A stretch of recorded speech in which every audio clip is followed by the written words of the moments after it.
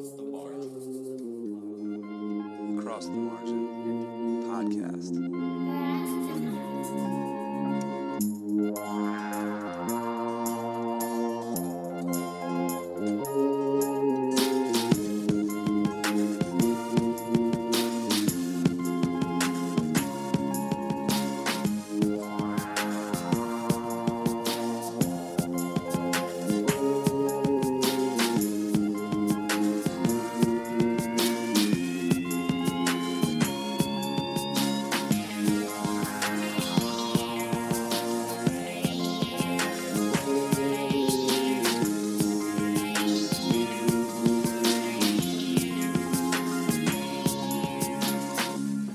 Welcome to Across the Margin, the podcast, where we take you beyond the margin, behind the scenes of the online magazine, and deeper into the stories. I'm your host, Michael Shields, and I'm excited to announce that this podcast is part of the Osiris Network. Osiris is a growing community of music and culture podcasts, connecting music fans with conversation, commentary, and of course, lots of music. Check out osirispod.com for more great podcasts, and you'll hear more about Osiris at the end of the episode. And trust me, you'll be hearing a lot about this affiliation with Osiris that Across the Margin has forged. I'm really excited about this. There's a whole bunch of great podcasts over there that we're now a part of, and I'll be sharing those and just talking about it a whole bunch more. It's something that's just getting off the ground, and we're real excited to be a part of. So. But before we really dive into what we're here to discuss today, I kind of have to start on a bit of a somber note, and also hopefully celebrate the life of one Patrick J. Dalton, who was part of Across the Margin's family, a writer who we've shared his work and we've gotten to know real well, who passed recently and kind of shook us up over here a little bit. You can even hear Patrick. He's been on this podcast before. He was on episode 11. He read one of his stories. It's called Living Remnant, which is just an awesome piece of work. And he recently sat in on episode 37. And, it's we're struggling to it just happened so fast, and we're struggling to get our head around it. I do want to share something I wrote that kind of lets you know a little bit about Patrick. Here goes. I met Patrick J. Dalton when he participated in an Across the Margin writing workshop entitled Writing Your Truth. Safe to say I hadn't met anyone like Patrick at that point in my life, and it's equally safe to say that I never will again. I'm not sure entirely just why, as common perception wouldn't pair us together as friends, but we were drawn to each other immediately, and we decided promptly that we wanted to work together. For reasons also unbeknownst to me, Patrick trusted me, at once and entirely, with his words, his thoughts, and ideas, and the bountiful jaw-dropping stories of his sordid past. In utter contrast to his tough and shrewd facade, Patrick was as warm and generous and exceedingly kind as they come. And although in the scheme of all things, our time together as friends and collaborators was reasonably brief, the impact he left on my life and on my worldview was momentous. Selfless as anyone I've met, Patrick was always equipped with gifts every time we would get together. Discovering I had an obsession with Mos Def, Patrick surprised me one day with a framed print of the incomparable MC clutching his famed custom-painted red Super 5.5 Shure mic. After a discussion about the Beastie Boys, Patrick presented me with an illustration of a young Adam Yauch sitting on a skateboard and looking hard as hell. Both hang upon my walls of my office as I write this, and will forevermore.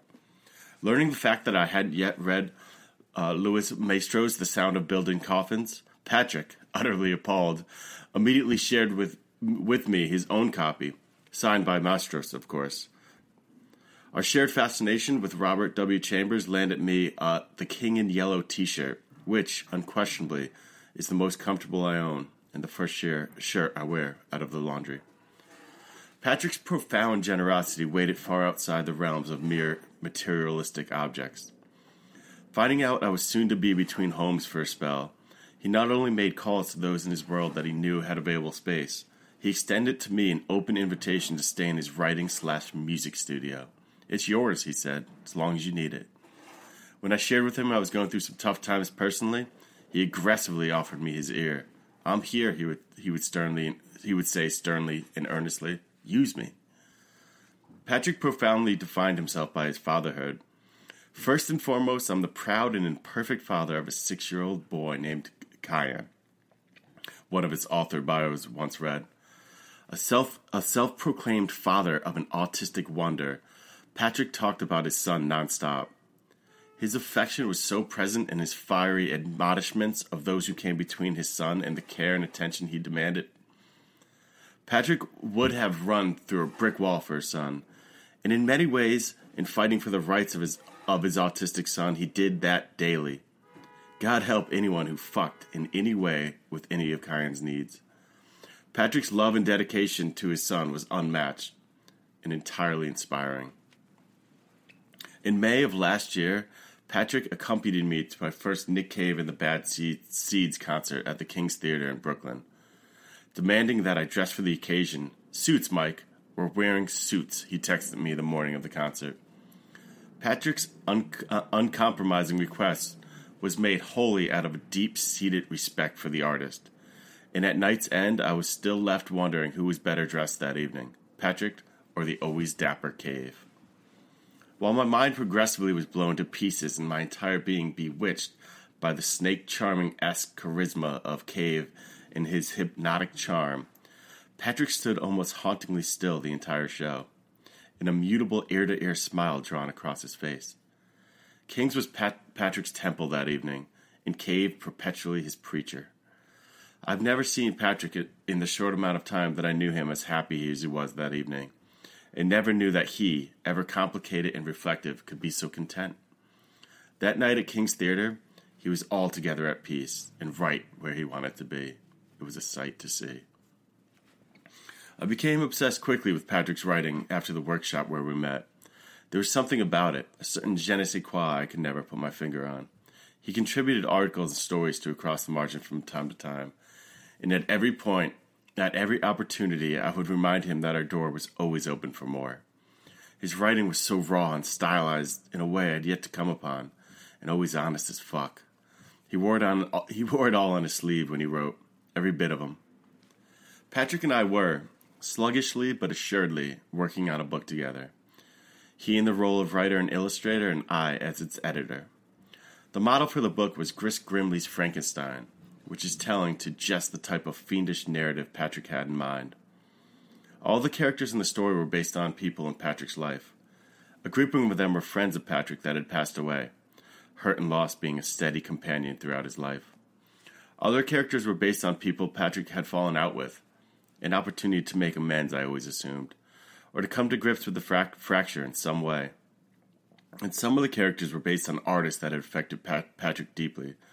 Tom Waits, Shane MacGowan, and the aforementioned Nick Cave, to name a few. He was set to put his entire being into this one. I read the intro to his intended story often. It truly was set to be a beast of a tale.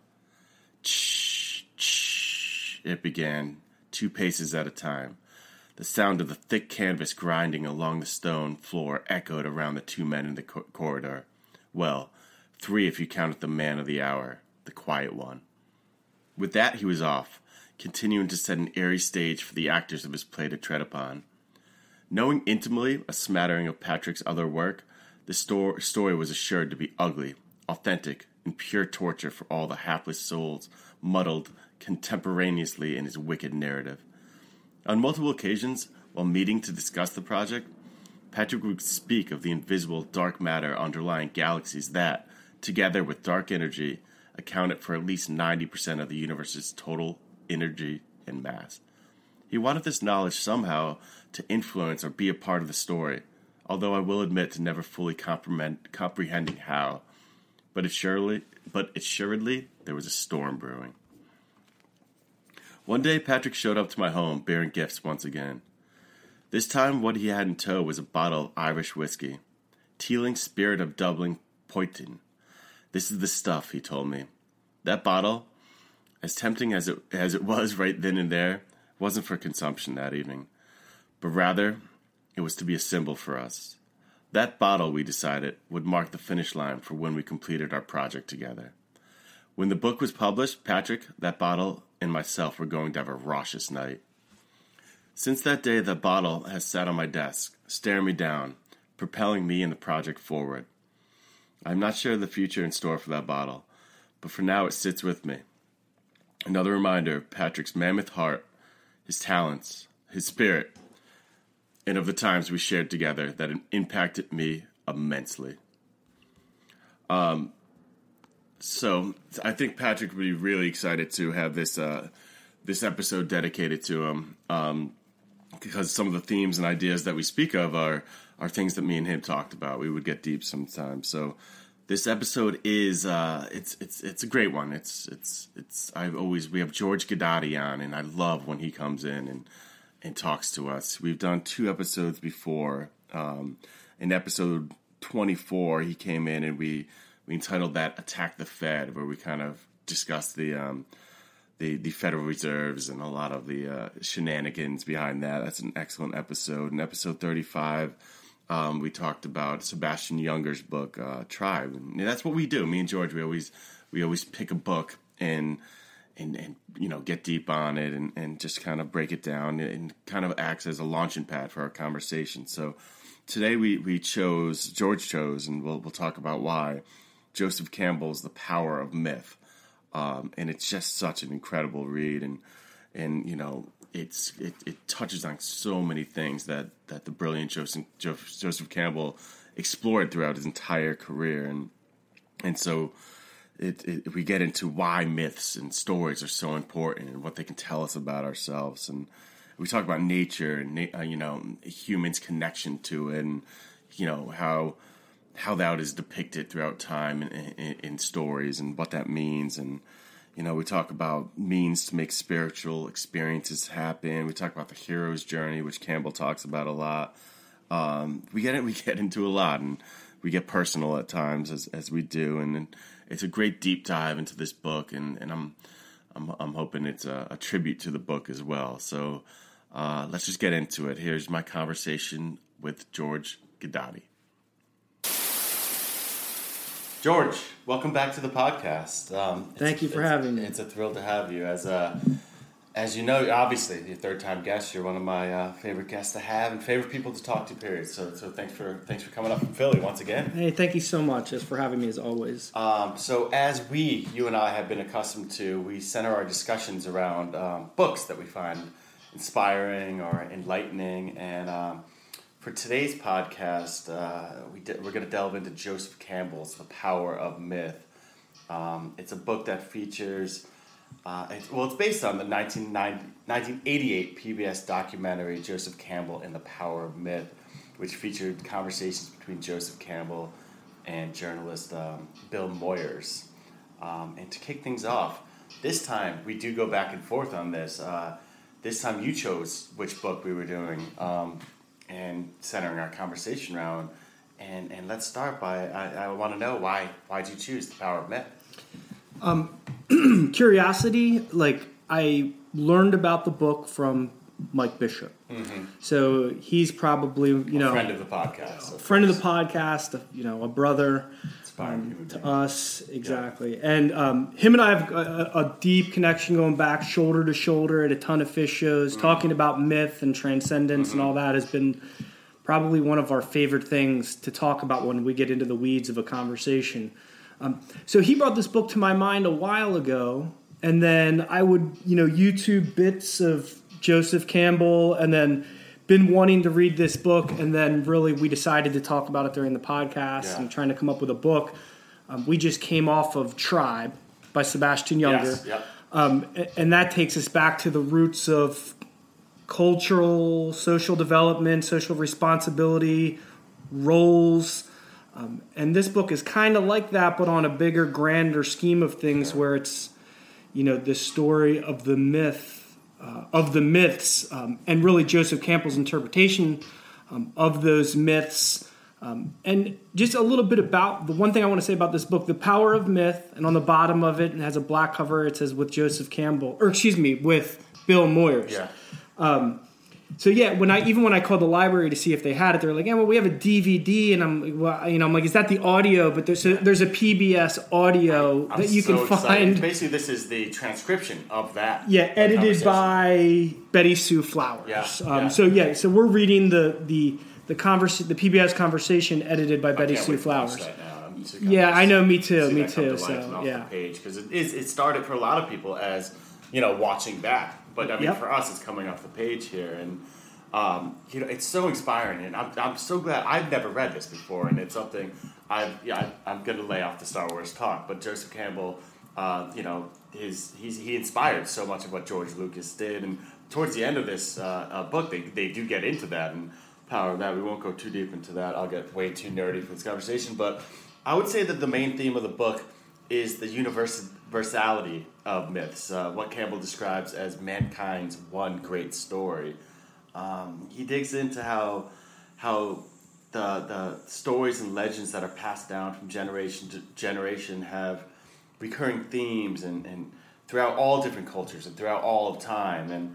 And I was curious, did you find it surprising? Because I did, definitely, how much of an interconnectivity of themes were that Campbell kept pointing out. Yeah, the parallels across like the 5 main world religions, yeah. And then even non-considered main world religions, Native American stories, everything, Tales from the Far East. Yeah, I was surprised to the degree of similarities that were drawn across every religion, because I've never read anything other than the King James version of the Roman Catholic Bible. That's the only thing I've read cover to cover. I haven't read the Quran or anything else, or even looked into them at all. Definitely. No, and it's, I mean, I guess, and I'm going to delve into this more as we move on, but I mean, something about that universality of myths, it really makes you think about the human experience and how we're kind of all going through a similar thing. And that's one thing, so we should kind of start by talking about why myths, because what was so important, what inspired him so much about myths, because he described myths as clues to the spiritual potentiality of human life, meaning what we are capable of knowing and experiencing in life. And so I've said experiencing a couple times because Campbell wasn't really speaking to find the meaning of life. I would assume that's kind of a fool's errand. That's my words, not his. But to unravel the experience of being alive. That was his point. How cool is that? I thought it was amazing. And even when you were talking about, when you talk about the meaning of life, as you were just talking, I wrote down experience versus the meaning of life. Yeah.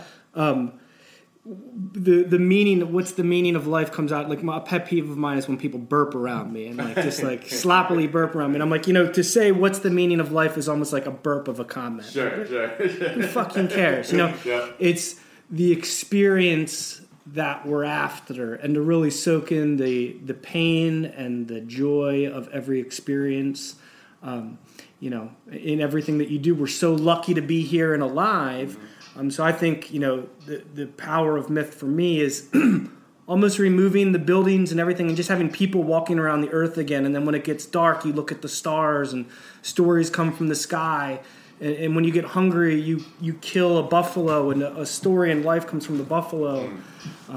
Even the things as fundamental, with the one touching on religion, with burying people, is putting them back into Mother Earth so that they can live again and rise again and be rebirth, almost like we're seeding that. I went off on a little tangent there. But, no, please. That's why I hear it. But these myths, they are, and as he discussed about, they're so important to us coming to understanding with a lot of our own experience. These stories tell us so much about ourselves, and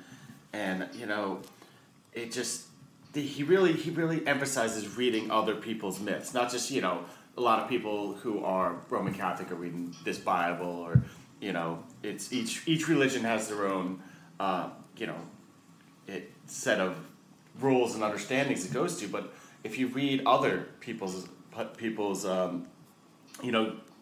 stories, you kind of get the whole idea of the whole message is kind of what he was getting at, and you get to know other people's experiences and just the idea of how important sharing myths is to younger generations, because I think Moyer asked the question at one point. He says, I wonder what happens to children who didn't have have those. He says those fixed stars. I know you just mentioned stars, and to know those horizons, those myths. And I thought about that and just the loss of it.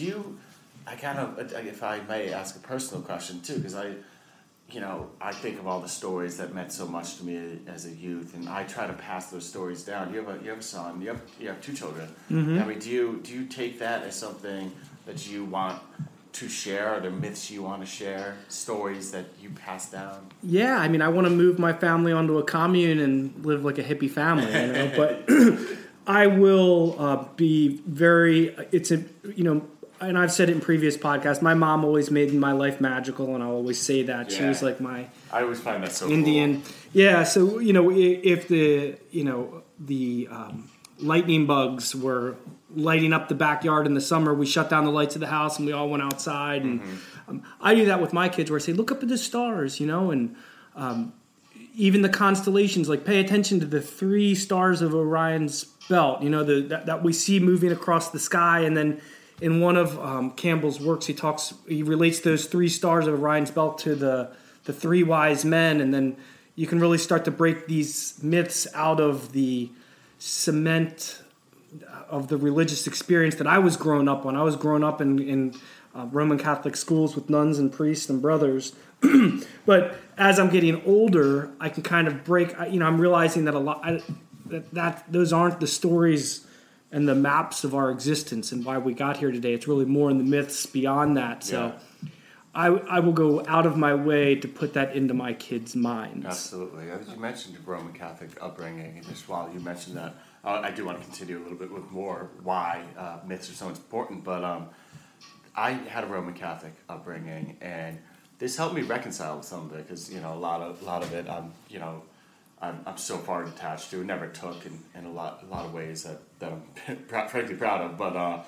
But he did mention a lot just how the myths, you're growing up and myths are so important to Catholicism.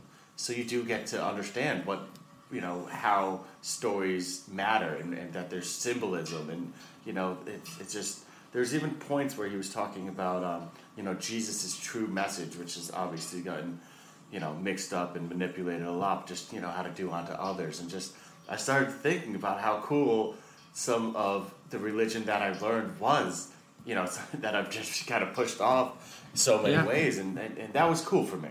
Yeah, I mean the what we learned, talking about religion's a tough one. I'll tell you a cool story though that I learned listening to one of Duncan Trussell's podcasts, but he was talking. The CEO of Wired magazine is now a reborn Christian, and Wired magazine, and he talks about how he sees if once you build a universe, be it an electronic universe as a programmer or a software engineer. The one thing that you have to do at the end to see it all through is to put yourself into the game. So Jesus was God's example of putting himself into the game. Oh, cool! To play the rules and then ultimately die. Yeah. To have that mortal experience. Exactly. So that's like that guy's thing, and I thought was really cool. So yeah, I'm not as angry as I used to be. I'm not angry at all at the church anymore. There are things that upset me. There are things that I think are cool. But yeah, I mean, it's too obvious to me at this point that is a very narrow-minded route for me. If it works for you, that's awesome. Absolutely. I've seen what it can do. And there's such community there. I mean, that's something I thought about so much after our tribe discussion. Yeah. It's just the power that they do have in that community, and it's like a support system for a lot of people. Absolutely. And even Campbell says, he at some point in this book, he was like, well, maybe you do have to only focus on one thing and then take it and just keep going deeper with it, but get into the roots of it and really understand the language behind it. Yeah. For me, I'm a little bit more like Campbell, where I kind of want to see across all. Absolutely. Religious examples and the roots of those examples. I'm excited. We're going to talk about nature here in a little bit and just a bigger worldview. But I love how Campbell, he didn't see myths and stories as a person's dreams. Like a lot of people would think that if someone who wrote a myth, that's just their dream. But he saw it as the world's dream. And just like these stories. This is all of our story in one, and how they can bring us to. And he just loved how they could bring us to a level of consciousness that is spiritual. He talks about a lot, and we will too as we move on, I'm sure, about getting to that spiritual. About consciousness, though, I love at one point he said, and it's a paragraph. Actually, I'm going to read this part, but the quote was, "I have a feeling that consciousness and energy are the same thing somehow." Let me, page 18. This is too cool for me. I have a feeling that consciousness and energy are the same thing somehow. Where you really see life's energy, there's consciousness. Certainly the vegetable world is conscious. And when you live in the woods, as I did as a kid, you can see all these different consciousness relating to themselves. How cool is that? It's amazing, yeah. I was floored by that. And just that's... I mean, we've all had experiences where, in nature, if you sit there for a while or have the right cocktail, that everything has meaning, and a rock is holding down what's underneath of it, and blades of grass feel new for the first time. And I even when I was little, I remember being in the woods once, and I grew up on the woods. I remember thinking that there's no way that the trees weren't watching me. Yeah. And I've been convinced of that my whole life. Sure. Even when I finally saw Avatar, I was like, well, of course. Yeah. We're drawing everything from the tree. Yeah. But yeah, so there's always been consciousness in all of the world to me, even as just like a little kid, knowing that I wasn't alone in the woods. Yeah, absolutely. I feel very comfortable deep in the woods. Yeah. I think believing in the consciousness or the life spirit of nature makes so much sense to me. Yeah, I don't even understand. Yeah. It makes so much sense to me. I don't understand the other viewpoint as a utilitarian.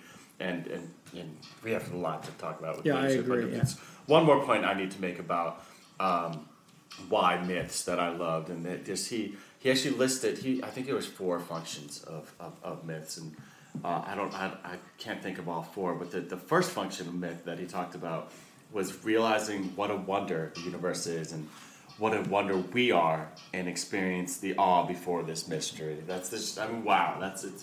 The function of myth is basically to say, wow, this is fucking crazy. Yeah, it is wild that we're here, the divinity in you. Yeah. Towards the end of this book, Joseph and Bill are talking to each other, and he's saying, I see the divinity in you. Yeah. Here you are asking me these questions about the most important things in the world to me. And I just think that I see it in you. Mm-hmm. If you were at intermission with just one of your buddies at a fish show, and you have that deep intermission experience with one other friend, you see that swirling energy and the muscles in their face, and it is magical to be here, dropped on the planet, to experience as much as possible, which is why, just as I've gotten older, I like these myths and ways to stop focusing on the stress of life. Mm-hmm. Instead of just kind of the glory of it all and how magical it is to be here and experience every day. You you talked about. I just love that line. How amazing it is to be anything at all. It's in a Neutral Milk Hotel song, which I love, and I don't know if he sourced it from Campbell. I wouldn't be surprised. Yeah, at all. Really. But you mentioned sorrow, and just like that is part of the experience. That's part of the wow for him. And there were some parts that I actually found a little depressing and dark too. And there's lines where he's talking about whatever, you do is evil for somebody. You are, just by being alive, you're in participation of evil. And there's some of these things that he even goes back to, what is it? The first Buddhist saying is all life is sorrowful. And he's quoting James Joyce at a point saying history is a nightmare which I'm trying to awake from. And there's some darkness there. But he is trying to kind of come to the point that sorrow is that hurt is part of this experience. Yeah, you have. I mean, so much beauty comes from so much pain. The fact that it is finite. An artist, or Elliott Smith's music is just the most painful. My God. Yeah. But when you think about the experience of pain, and I don't know a whole lot about the Eleusinian mysteries. Yeah. And everybody should Google it, but I know that when I go to a fish show, and I just recently posted a meme that said no talking at fish shows, and it upset people. Did it? And so there's a lot of kids these days that think you should be able to talk at a fish show. I don't think you should be able to sing either, but the reason is because I'm going to a fish show. It's sacramental for me. You see that With- concert hall or that experience Yeah, as the temple. I know that I know the temple's coming. I know I have a first set intermission to really get there, and then a second set to open up. And if somebody's going to be, they should be whispering. Well, getting scared was a big part of that. So, you want to get scared at a fish show. I did. I think that you did. Because you got to get scared. Because then there's the point in the show where you There's relief. usually get saved. And that the feeling. Palm situation slows. And that feeling when you come back and you get saved. I have some of the most unbelievable stories from just diving in. Yeah.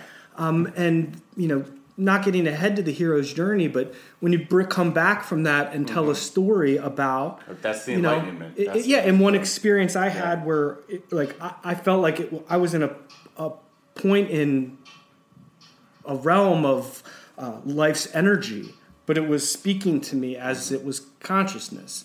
It was telling me that I worry too much. It was this purpley, it was this, how can I put words to it? But I wouldn't have gotten there if I didn't go through the woods of what I had to during that specific show. So then I was always trying to recreate it, and I think that there's a little bit of that in the Eleusinian Mysteries. Chasing that purple. So exactly, purple that was deep. That is like the hero's journey, though. Like I've never done like an ayahuasca or anything like that, but Neither have I. But like there is like a breaking down, like the trials that they talk about in the hero's journey to get into that point of finding some enlightenment and all. But I mean, definitely.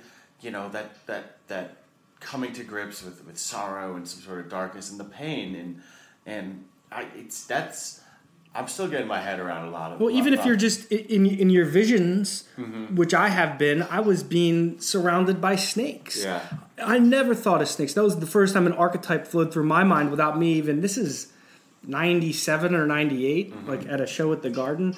But I just had to surrender to the snakes that were wrapping around me and just knew I was going deeper than I ever had. And I like that. The music brought. Yeah, I did get terrified, but you have to surrender. You let go. Yeah, so you need to, close to death is where you're going to find the untold stories. Yeah, I mean, he does. He talks about how pain is a part of being in the world at all, and I guess I struggle with it. It's a lot of it seemed to me to be about acceptance of death as part of the experience, and I do struggle with that. I guess I know some people who aren't have already come to grips and they're not that terrified of dying at all, and I still I almost feel weak because I'm not there yet, and it's something and I guess that's what it was it goes back to what he was talking about with all that wonder and stuff. There's so much. I still find so much joy and so much beauty in the world, and I just want to be here still. Yeah, that's what I'm scared about, not being here still to experience that. But I also do want to come to some acceptance of that and figure out how to more fully just soak in this experience without being fit. But I think there's some balance there because you do need, he talks about it as being that suffering, that knowing that there's death as being that's the defining fear that brings us all together in a way. Yeah, nobody's getting out of this thing. Nobody's not alive. Not a chance. There's one other thing I thought he found. I was real shocked about. He doesn't believe that their life exists.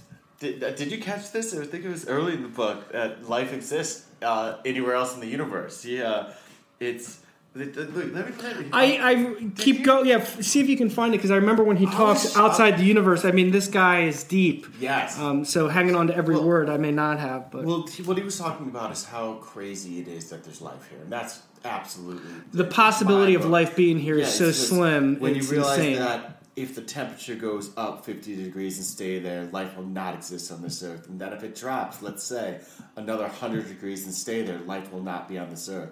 When you realize how very delicate this balance is, how the quantity of water is so important, well, when you think of all the accidents of the environment that have fostered life, how can you think that the life we know would exist on any other particle of the universe? no matter how many of these satellites around the stars there may be. I mean, that the fact that he just is like, this is so accidental, it can't happen. Yeah, elsewhere. I think, and that could have been him, sometimes when I think about the way he's talking, getting us to understand how magical it is that we're here. We're live. Yeah, totally. It's not just saying that.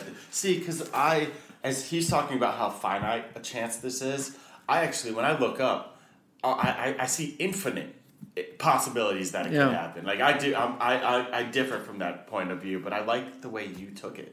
He's just trying to say this is magical. Yeah, and I feel you. I see that even when I came over the Verrazano Bridge into Brooklyn, like I'm looking out on the ocean. I'm like, man, it just opens up there. That's a I always say on a day like this, it's another. Our last podcast was a beautiful day in November. Now it's a beautiful day in March. It's like the same weather. Absolutely, we're getting lucky. I always say, I know that view you're talking about coming over the Verrazano. I say sometimes that like if when I'm traveling and I come back to New York and I'm not awed by the skyline, because I always am continually. It's so romantic.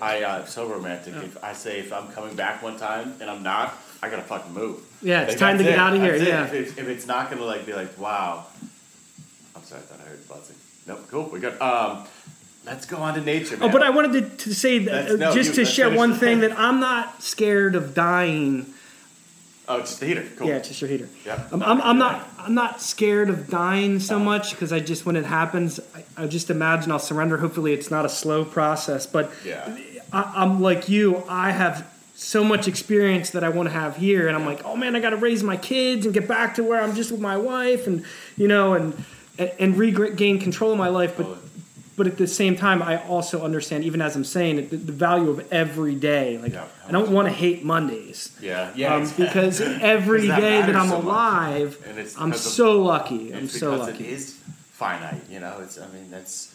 Yeah, and maybe when you talk about the yin and the yang and the polarities and dualities, they get deep into that in this book. Yeah, I gotta enjoy it today because it might not be tomorrow. That's dangling in front of me. That's the take home, and that's what I don't know. I gotta come to grips with the whole thing, and I do. It's something I guess that fear does make all these experiences that I value so much matter. Campbell, when he wrote this, I don't know much about the man, but he was at a different point in life. He was an older gentleman than I am now, and he did mention it a couple of times that there's been so much loss in his life, and maybe I will feel different about when so many people in my life you do see I've been pretty fortunate. I know that in many ways, and I guess when you do experience so much loss in your life, you might start to think. I've been lucky in that regard too. I haven't lost a whole lot of people. Yeah, but we definitely we will. We don't take that for granted. Yeah, of course. In any ways, but so this book and in the conversation that takes place between Campbell and Moyer, it discusses nature a great deal and humans' connection or disconnect from it, and I want to get into that some. Was that something that it sounded like that was something that impacted you? What they were talking about? Absolutely. I'm worried, but just when you talk about he talked about losing people, but he said I don't feel like I've lost them. It doesn't feel like they're dead to him; like they're still there. Okay. and my best friends and you, I feel the same way. When I don't see you for a couple months, I don't feel like you're not there. Yeah.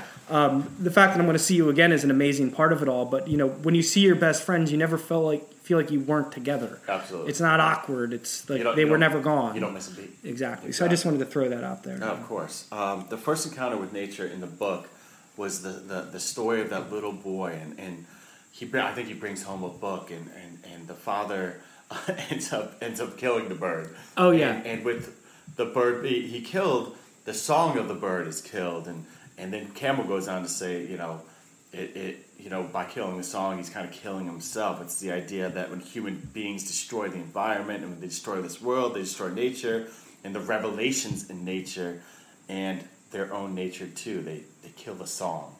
Yeah. That was that metaphor, the song, killing the song. Yeah, I thought about that too. Yeah.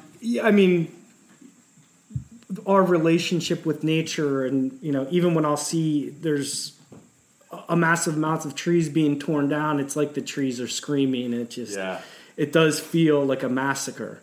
Mm-hmm. So the way that we've disrupted, and maybe that's why Earth is so big, because because we need a lot of room to mess up. I don't know. Sometimes I try to think, like, are we messing up? Could we be messing up this bad here in Northeast America, where we've just got cement on top of everything? But I don't look at Manhattan as a mistake. It might look like Joe Rogan might say, like LA looks like cancer from the sky. It looks like the Earth has cancer down in that spot. I've never heard that. Yeah, that's like one of his old, the Earth being an organism, and that's where the organism's sick. Just if you imagine the smog and the disgust, how bad it would look from space versus totally. It's like the desert that was there for the hour beforehand. From above, Yeah. So I've been trying to come to grips with that. Like, are we making a mistake? As a population, but then there's other parts of the world where they're in a deep home right now, and maybe. I don't know. These are tough thoughts that I try to wrestle with. But I know for me, getting more involved in nature, this whole deeper spiritual journey for me started just over 3 years ago, and before my daughter was born, Margot. But it did start with getting up early, which I've talked about on pretty much every podcast. But that's when I would start to see the sun rise. And I'd be alone, and seeing the sunrise when I'm by myself. I used to think that there was like a giant beyond the horizon, like blowing a kiss up into the sky. And if I was deep in a cave for a year, maybe I would inscribe it on the wall somehow. And when we talk about the stories behind our myths and how we arrived at that, my connection to nature is everything. I'm out of the city now. I don't know I might buy a condo in a city one day or something. I don't know, but I can't imagine retreating. There's reasons for the city. If necessity compelled me to be there, I'd move back. And my 20s, were all about it. That the city life is, where it's at. Yeah. So. Also, there's ways that the city life can be environmentally friendly in ways that this is where we're living in here and preserving places elsewhere. And if we find a way to live in harmony here and environmentally sound.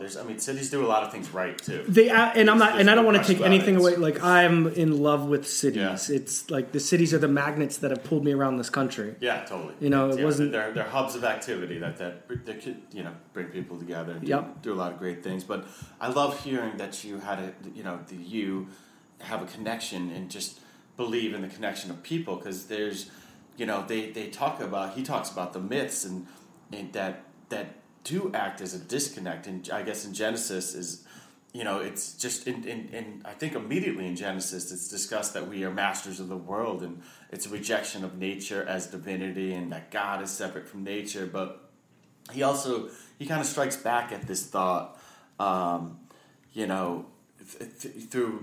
a lot of his learnings and a lot of Native American, myths that kind of view us as coming out of the myth of rather than having been thrown from somewhere else, and that we are the earth. That's something that really strikes me. It moves on to like the Gaia principles brought up, and like we are all a part of this. Yeah, I have somewhere on this sheet, and I probably wrote down 20 things here, but we are the universe observing itself. Yeah. Well, let me jump there, because he said that we are the consciousness of the earth. The eyes of the earth. Obviously, we are the eyes of the world. Eyes of the world. Of course, yeah. Brilliantly written Robert Hunter lyrics from the Grateful Dead, and he said the voice of the earth.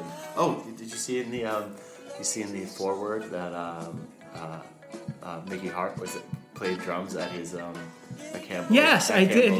Memorial service. Yeah, How cool is that? Yeah, that's so awesome. I love the connection there. You got to give this guy such props for the day and age that he was talking about this, not being like a hippie in patchwork pants. This guy was in a suit, professing. He was talking about it in an intellectual way. Yeah, it was. Yeah, he was on that level, right there with But a shaman. We mentioned it earlier.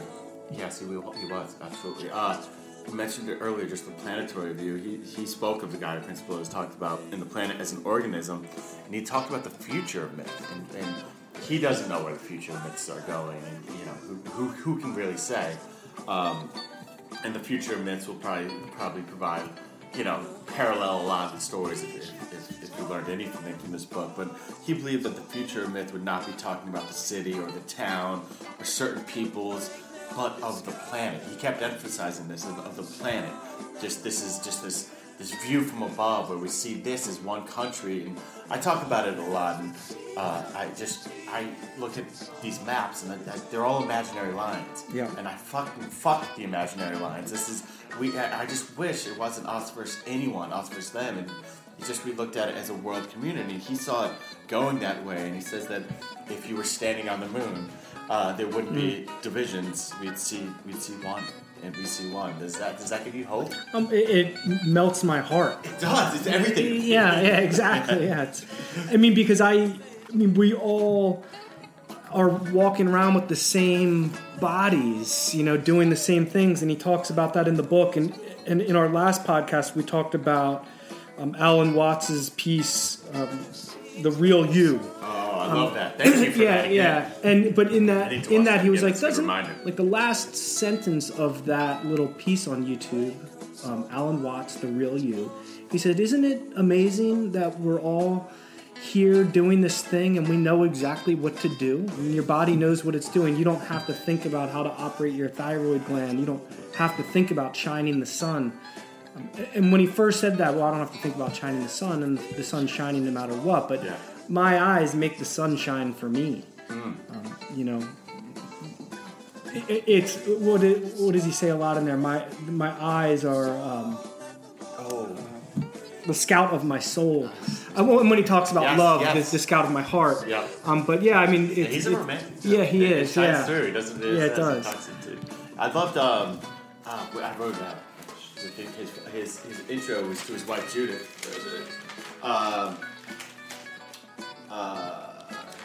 There it is.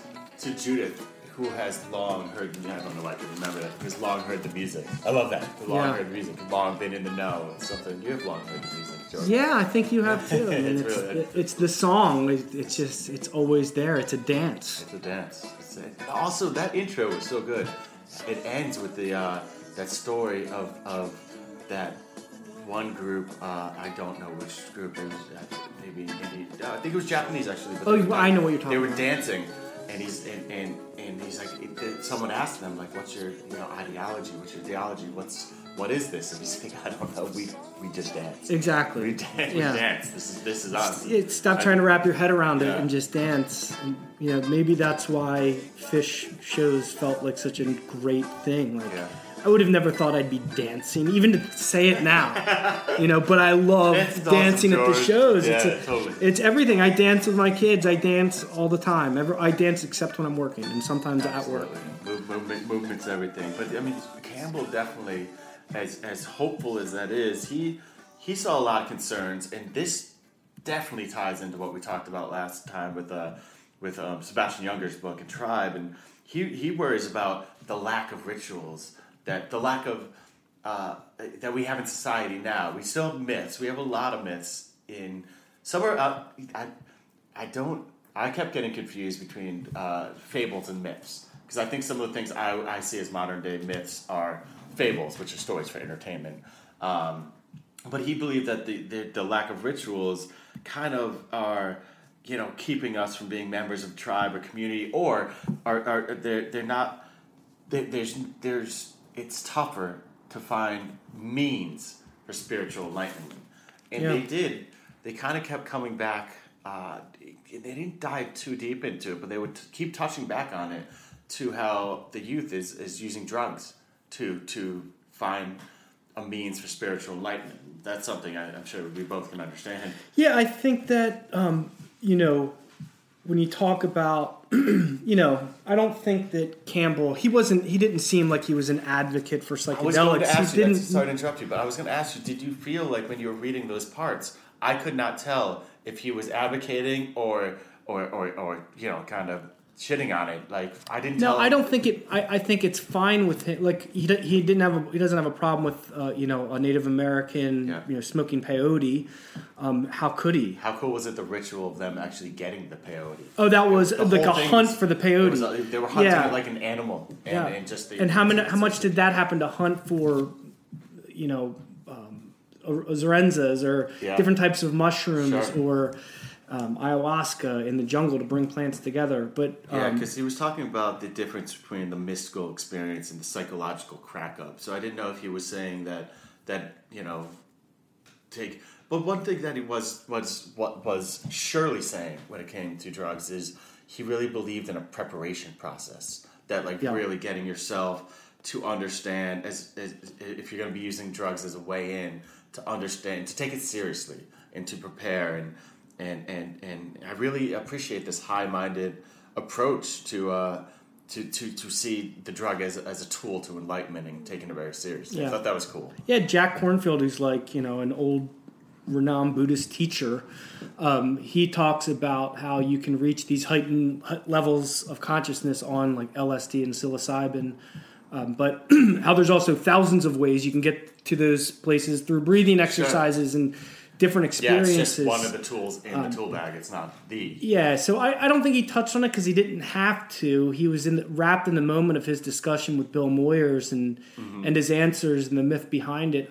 I like I said, he seems to exist on that level. Yeah. He's radiating that energy because he's feeling it, on that level where in today's world we're so distracted and removed from the power of myth that I agree. It takes a lot. There should definitely be major preparation before you get into a psychedelic, and that it's also very ceremonious. And I think that's the preparation to take it make it put yourself in a consequentially free environment, which a fish show is for us. But we also have our own rules. Like I don't want to be surrounded by anybody that's talking. I know my boys. Like if anything, they'll ask me for a lighter, and I can deal with that at any point during the show, but otherwise, don't talk to me about anything.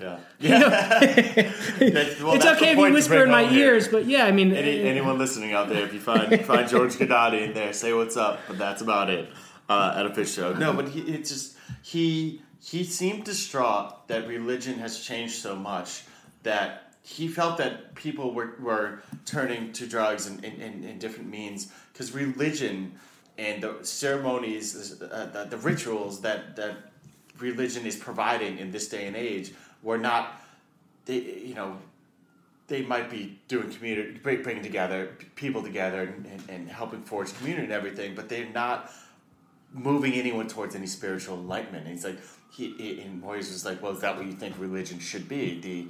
A means to spiritual enlightenment, and ideally, absolutely. Yeah. But he's like, that is not happening anymore. And just it's. Yeah, when you talk about like the lack of rituals on, like I'm starting to think about it more because my son is 8 years old now, and just without getting into the details of my family, there's some certain things. A perfect example: he had a basketball game practice earlier this week. Last practice, tomorrow is his last game. How's he doing? How's the jumper? He's doing well. We finally have a home now with a basketball hoop, so him and I'll really be getting down. Come down and show him a couple things. So and I'll teach him, but like. He went up for a rebound and the ball hit him right in the face, and he ran off the side of the court and was crying. But then he stopped crying. I'm like, dude, you got to get back out there, man. And I couldn't get him back out there, and I was like, Liam, dude, you go get your basketball, run across and then I realized I was being a jerk, and I was like, okay, so I ran across the court and got his basketball and took him home. Because that's probably the opposite of what my dad would have done. Oh, yeah. He would have pushed me back out there. He would have, right? Definitely. Yeah. He would have not even been at the practice to take me home. It would have just been me out there alone waiting to be picked up. I hear that so much about fathers back in the day, and I see it sometimes these days. I don't understand on any level why you wouldn't want to be a part of the experience of raising your child and getting to know yourself through fatherhood and being involved. I don't even comprehend how it's like, fuck that, I have this kid, I don't care. I don't understand not caring what you create. I don't think that we could understand being children of Great Depression babies. Sure. So that makes sense. My grandparents were Great Depression babies. But I mean, they're still people. Yeah. When a person has a child and creates and sees this thing and this thing obviously needs guidance. I know what you're saying. Well, I was one of 6 kids too, you know. Yeah. I was the 5th. I was glad to go under the radar and unnoticed, and in the end, I didn't really mind them forgetting about me. Mm-hmm. Maybe that's why I ended up on Fish Tour and being allowed to hit whole tours. Yeah. No, I was a middle child, third child of 4, and there was some comfort in kind of sliding through at some points, and But at what point do I tell my son and almost take him through a ritual that when I say go to bed, you go to bed and you stay in your room all night. When I say get back out there and continue the fight on the basket court, get back out there. When does he cross over into his next level of manship? It's not going to be boyhood, adulthood, but it's not going to be getting through a sacrament like the Eucharist or confirmation. That's not going to transform him. It didn't do anything for me. Yeah. I just memorized a bunch of answers to get through and hoped I got a lot of money from my relatives. That's what those events were for me. Totally. They were torture during the actual ritual. But he does talk a lot about it. This is where it's amazing. I love that you chose this. It kind of pushes our path, our discussion forward each time, because it does go back to tribe in so many ways. He talks about how these rituals kind of, even the ones you're talking about, they allow you to become a man. They grow. Like, even he talks about it at times how boys wear shorts, and at a certain point you wear pants. That's a transformation. Or like in Native American cultures, you go out for the hunt. And sometimes there's always something that transitions you to the next. And if you don't have that, there's a loss in growth. There's you're not becoming one thing to the next, to the next, to the next. You're existing on this steady plane, and you talk about the emphasis with boys. Like, I've got this boy. He could be a boy his whole life. Yeah. But my daughter will become a woman. It's the natural process. She's going to menstruate and become a woman and be able to carry a baby. Yeah. There's no thing for boys where you say, okay, now I'm a celebrated man. And so that's what these rituals were, these rites of passage. I love that in the hero's journey, he's talking about heroes, and we're going to get into the hero's journey a little bit more here, but he does talk about mothers as heroes. Oh, yeah, of course. There's like a strong feminist stance that I totally appreciated that when he was talking about that, and it was really cool to see, because he's like kind of saying that in that day and age, the credit was just given to the father who goes out and he earns, and that's heroic in some ways. And he's like, not so fast. Yeah, but not for the majority of history. It was the woman. The hero will sacrifice his life to save another. But when he's talking about the hero's journey, but for a woman in the giving of birth is a very heroic act. Yeah. To bring life, Selfless, to put yourself in this position, literally, and it's so selfless to deliver a life into this world. Yep, it's selfless before and after, because you have to take care of it. And the hero's journey does involve being selfless for a greater cause. But, and I've watched, just my wife be a mother to our kids and have a tolerance that I don't have and she knows she has the tolerance that I don't have for a lot of these things, but she's surrendered to that flow and that, role of mom. Yeah. And she's going to be taking care of these little kids for a long time. You both have different things, for lack of a better word, that you can give. That can help. Before we're going to round the corner into the kind of the home stretch and the hero's journey and everything, but I just wanted to mention how cool is that dollar bill talk? The breakdown of the symbols behind, within the dollar bill, and it just, let me see. I have this. There was one thing in, because the deal that blew my mind is the idea that it's one nation under God. But what he breaks down in they talk about the Great Seal a whole lot, was that God wasn't referring to like a Lord above. I didn't realize that either. The God was reason. He's like this. He's like the democracy was built on reason. This is what he writes: is this is the first nation in the world that was ever established on the basis of reason, instead of simply warfare. These were enlightened century deists. These gentlemen. Over here, we read, "In God we trust," but that is not the God of the Bible. These guys did not believe in the fall. They did not think the mind of man was cut off from God, that the mind of man, cleansed of secondary and merely temporal concerns, beholds with radiance of a cleansed mirror of reflection of the rational mind of God. Reason puts you in touch with God. This whole thing was founded under reason. That was one of my favorite paragraphs of the entire book. Right. Even going back to our first podcast talking about the Fed, we were talking about how, Jackson and some of the early, founding fathers opposed fiat money, which is funny because the seal is on the fiat money. Yes, yeah, it is. But it's also on coins too. But in that, when we read The Creature from Jekyll Island, you and I were talking about how heady those founding fathers were. Absolutely. They weren't trying to come up with a system. They were trying to implement a path to prosperity for everyone under one God, like you said. So he for Joseph Campbell to call those guys out as being deities and that amazing, and we thought the same thing. I mean, I thought it was really cool. Yeah, it's just all men are capable of reason. This is the fundamental principle of democracy because everybody's mind is capable of true knowledge. You don't have to have a special authority or a special revelation telling you that this is the way things should be. That's true equality. That's so heady. So heady. Yeah. You know what? A lot of people who I think stand behind, shout from the sky about the Declaration and just what the founding fathers want. I think they need to really revisit the truth because it's not obvious. It's being used to divide instead of the equality that I believe from all this reading and all this kind of enlightening text that I come across it's about equality, and that's incredibly hopeful. It's awesome. Yeah, no, it is that everybody has an opportunity to prosper. Yeah. As opposed to right now, it's very difficult for certain people to prosper and break through. We're not starting economically. We're not. People are not starting from the same.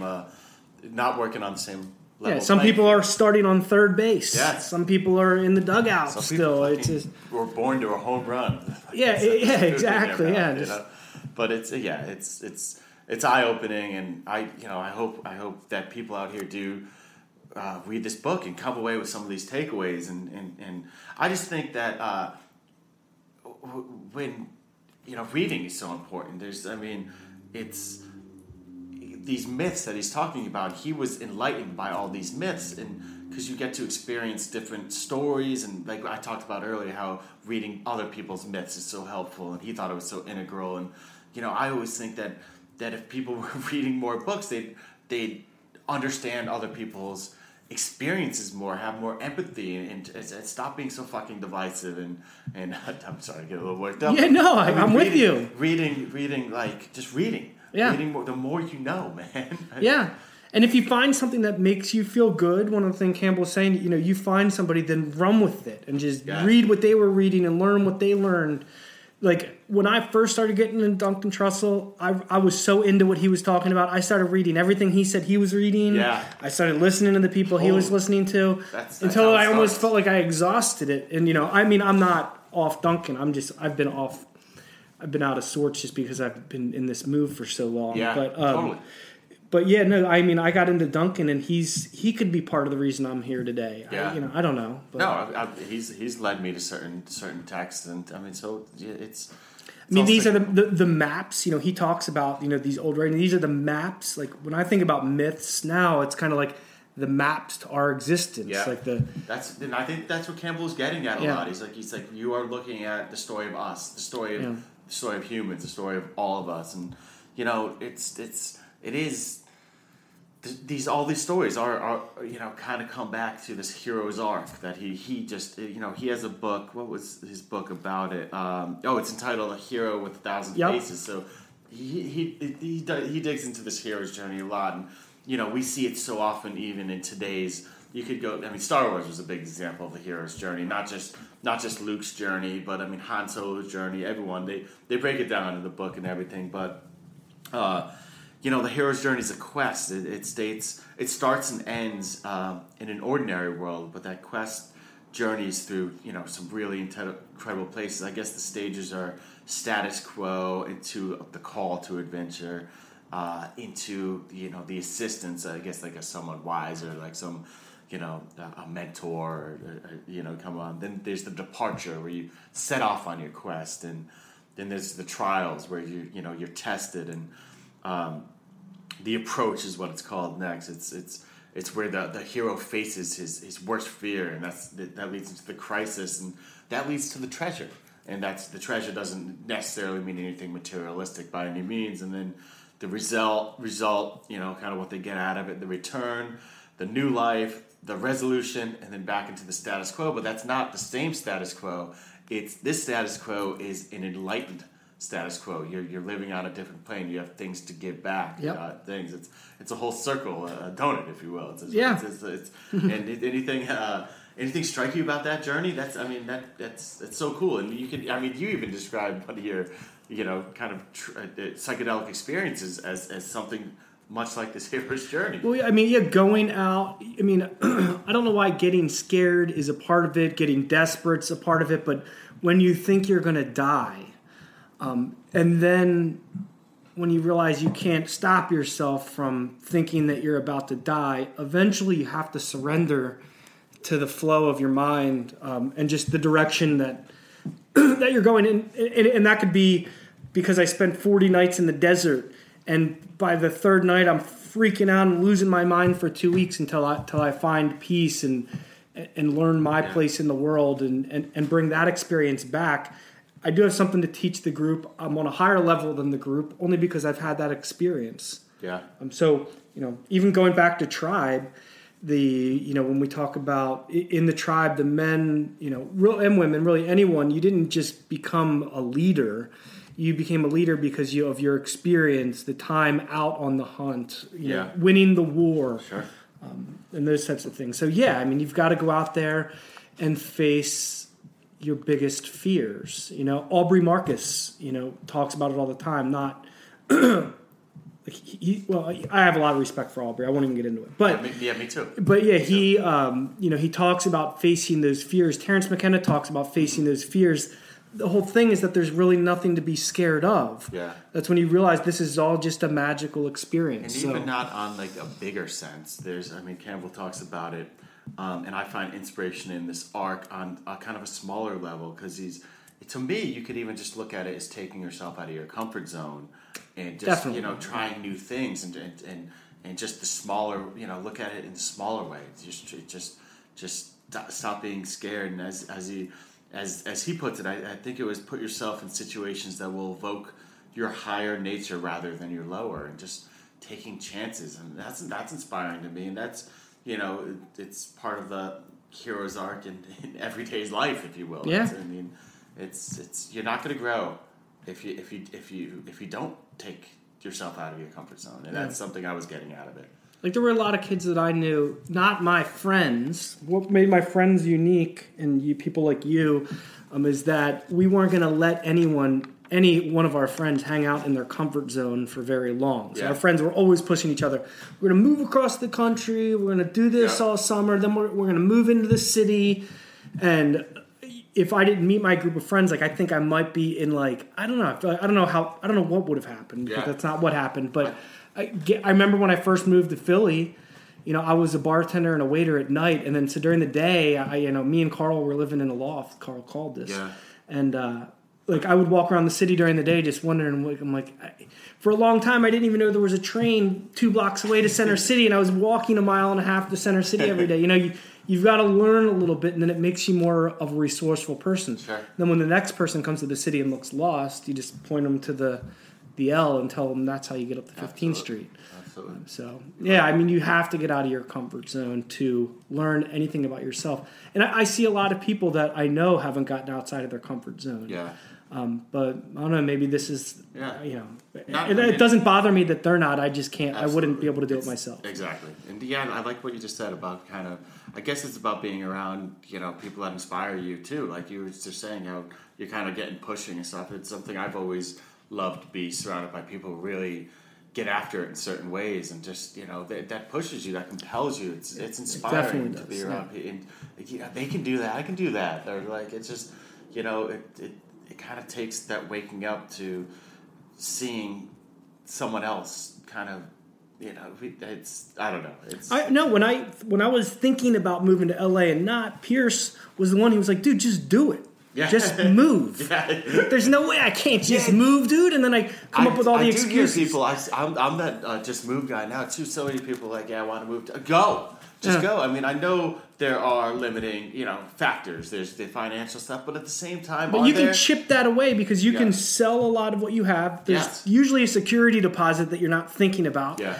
That can come in and be like a couple grand in there that you always forget about. Oh my god, I got that too. So, just go. Just go. Just believe in yourself and try to take a shot in the dark.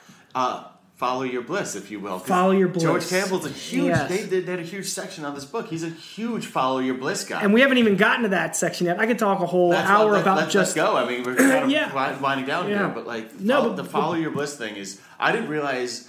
This compels me to read more of his work he's one of the. When I looked up, I actually just Googled follow your bliss after we got this. Everything comes up Joseph Campbell. He is one of the main people out there who's been championing this idea from, like we were saying, he's like a suit and tie guy back in the day, and he was talking about the benefits of that on a very pragmatic way. Pragmatic level. My current job doesn't bring me bliss, and I'm good at it. It's flexible as I need it to be. Deciding to move the podcast from yesterday to today doesn't disrupt anything. I moved meetings around because nobody's going to tell me I fucking can't. Would mean you needed to finish the last chapter. Yeah. So, exactly. If we needed to finish the last chapter, I'm like, every one of these is a doozy. I need another day. Well, there's a lot to chew on in this book, and I kept stopping and thinking and well, that's what you want to do. Absolutely. And you really think about it to bring something to the podcast. That's why we're choosing these books, because we're trying to kind of challenge ourselves in a way and make us think in different ways. And I think we did give a nice taste of the countless nuggets of insight that are in this book. And I'd like to say again, I urge anyone who's listening to not take it as we give a synopsis of this book in any means. This is surface level. We are looking at the ocean. There's so much underneath, and I could not suggest reading this book more. I'm giving this book to. I know I'm seeing somebody on Sunday who's about to travel, and I'm like, you're reading this on. You should read this on the plane on your journey. But I want to ask you kind of as we wind down. Is there any? This is a while of questions, but maybe it's a little unfair. Is there any? What is kind of like the takeaway for you? Is there anything you're walking away from this book that kind of jumps to the forefront of your mind? Following my bliss. Yeah. And so, just because, he talks about, in that chapter of the book, Following Your Bliss, when you're off center. Yeah. Doing what I'm doing for a living, I'm not centered. It's not centered with really who I am or what I want to do. That's a huge thing for me to say. I'm an owner in my company, and I don't want to. It's not my bliss. It's something I do to fund my life, and that is it. Yeah. I don't have these meetings that blow my mind at all. Definitely. But when I was, so I just moved into my new house finally. It's I'm in the middle of the renovation, but enough to be in there. Yep. I lived with my brother, John, his wife, their 3 kids, my wife and my 2 kids in a townhome. So we lived in the basement. I lived on a beanbag. I slept on the beanbag for 2 months. Yeah. That's a lot with a family. It is. And in the townhouse, that's nothing. That's just living. Oh yeah. If it was just me, no problem. Family, you got a whole family and a marriage. Yeah. But so I had to live with him. But so every day, this is also a brother that I work with. All right, dinner's a big deal for both of our families and for us. Dinner is like that moment of the day when I'm finished working and I'm going to eat. It's a big deal for me. So anyway, him and I would cook every night, and we'd talk about at work, what are we going to do tonight? All right, well, you leave 15 minutes early and get these things going. I'm going to run to the store and get these. But him and I loved cooking together, and I knew he loved it too, and we never got sick of each other. This is my brother and me. If it were another one of my siblings, I doubt I could have lasted 8 weeks. Yeah. And if they listen to it, they don't care. And they know the way me and my brother John jive. And lately, I'm telling him, I'm like, dude, we should be opening up a restaurant, Gadati's Foodery. That could be something that came of what this experience you had with him. Oh, well, it did. Okay. You know, because cooking, we were right next to each other. No, And when that's I'm what saying. cooking and somebody's in the kitchen with me, Are you going that way? Is this something I keep bringing it up with Just them. move. You're saying just well, move. No, I know. Just do it. Yeah, I know. Even when after I said that and I was going in this direction, I'm like, the just move thing. I just said totally. it. I do just need to do it. And I keep telling my brother, I'm like, we could sell the companies and start, but could we also keep the companies and start It's it? a which risk. is his frame. There's definitely a risk, Yeah, especially but with young risking, children. well, Sounds yeah, like he has young children yeah. too, but it's also. But you I can always do it. know how to go out. I've never not known how to go out and make enough money to pay rent and feed everybody. Like I know I've got that down. I'll never let that slip. But to have fun and be cooking and and it's not just cooking because we were having a goofy time drinking beers, cooking. Like we really get into it. We look at it as a craft. We're trying to impress everybody at the table. And then what I would incorporate that into a lifestyle and a recreational event that I'd share with guests and come into my restaurant or my foodery or whatever. You can create an experience for somebody. Yeah, and it would be and for myself. And just love life. And if I'm doing what I love, I'm not going to hate Monday. I'm going to be gung ho. Totally. Well, I think you should also think about that. Take yourself out of that comfort zone thing that we were speaking of, and my job right now isn't even that comfortable. I mean, it's a stressful, complex thing. It's not. Yeah, you might be alleviating some of the bullshit by finding something else. But. So did I take? That's my biggest takeaway from the book. Is I'm like this experience that we're so lucky. It's so rare. I got it. It's magical to be alive and here today on this podcast with you. Yeah. So thank you as always. For me, I just think it just the entire time I was just marveling over the power of stories, and that's something I could relate to across the margin of the website, and why I love telling stories and talking about stories, all the time. I just think there's such power, such insight, and I've been blown away by it for decades now, walking around this rock hurling through space. It just there's so much power and storytelling. And to Campbell, as Moyers aptly puts it, mythology was the song of the universe, the music of the spheres, music we dance to even when we cannot name the tune. So it's he was enamored as well in every way. So George, thank you for suggesting this deep dive into this brilliant work and for being here today. It's always a pleasure, man. Thank you so much for having me. I'm lucky to be here. Awesome. You'll be back. We have something planned for this summer, so we already know exactly what we're doing. But I'm gonna not spoil that right now. But thank you everyone out there for spending some time with us and taking another journey with us beyond the margin. Osiris. This podcast is in the Loop, the Legion of Osiris podcasts. What does that mean? Osiris is a community of great music and culture podcasts. If you like this one, go check out others at osirispod.com and get in the loop. Osiris is partnered with Relics Magazine at relics.com.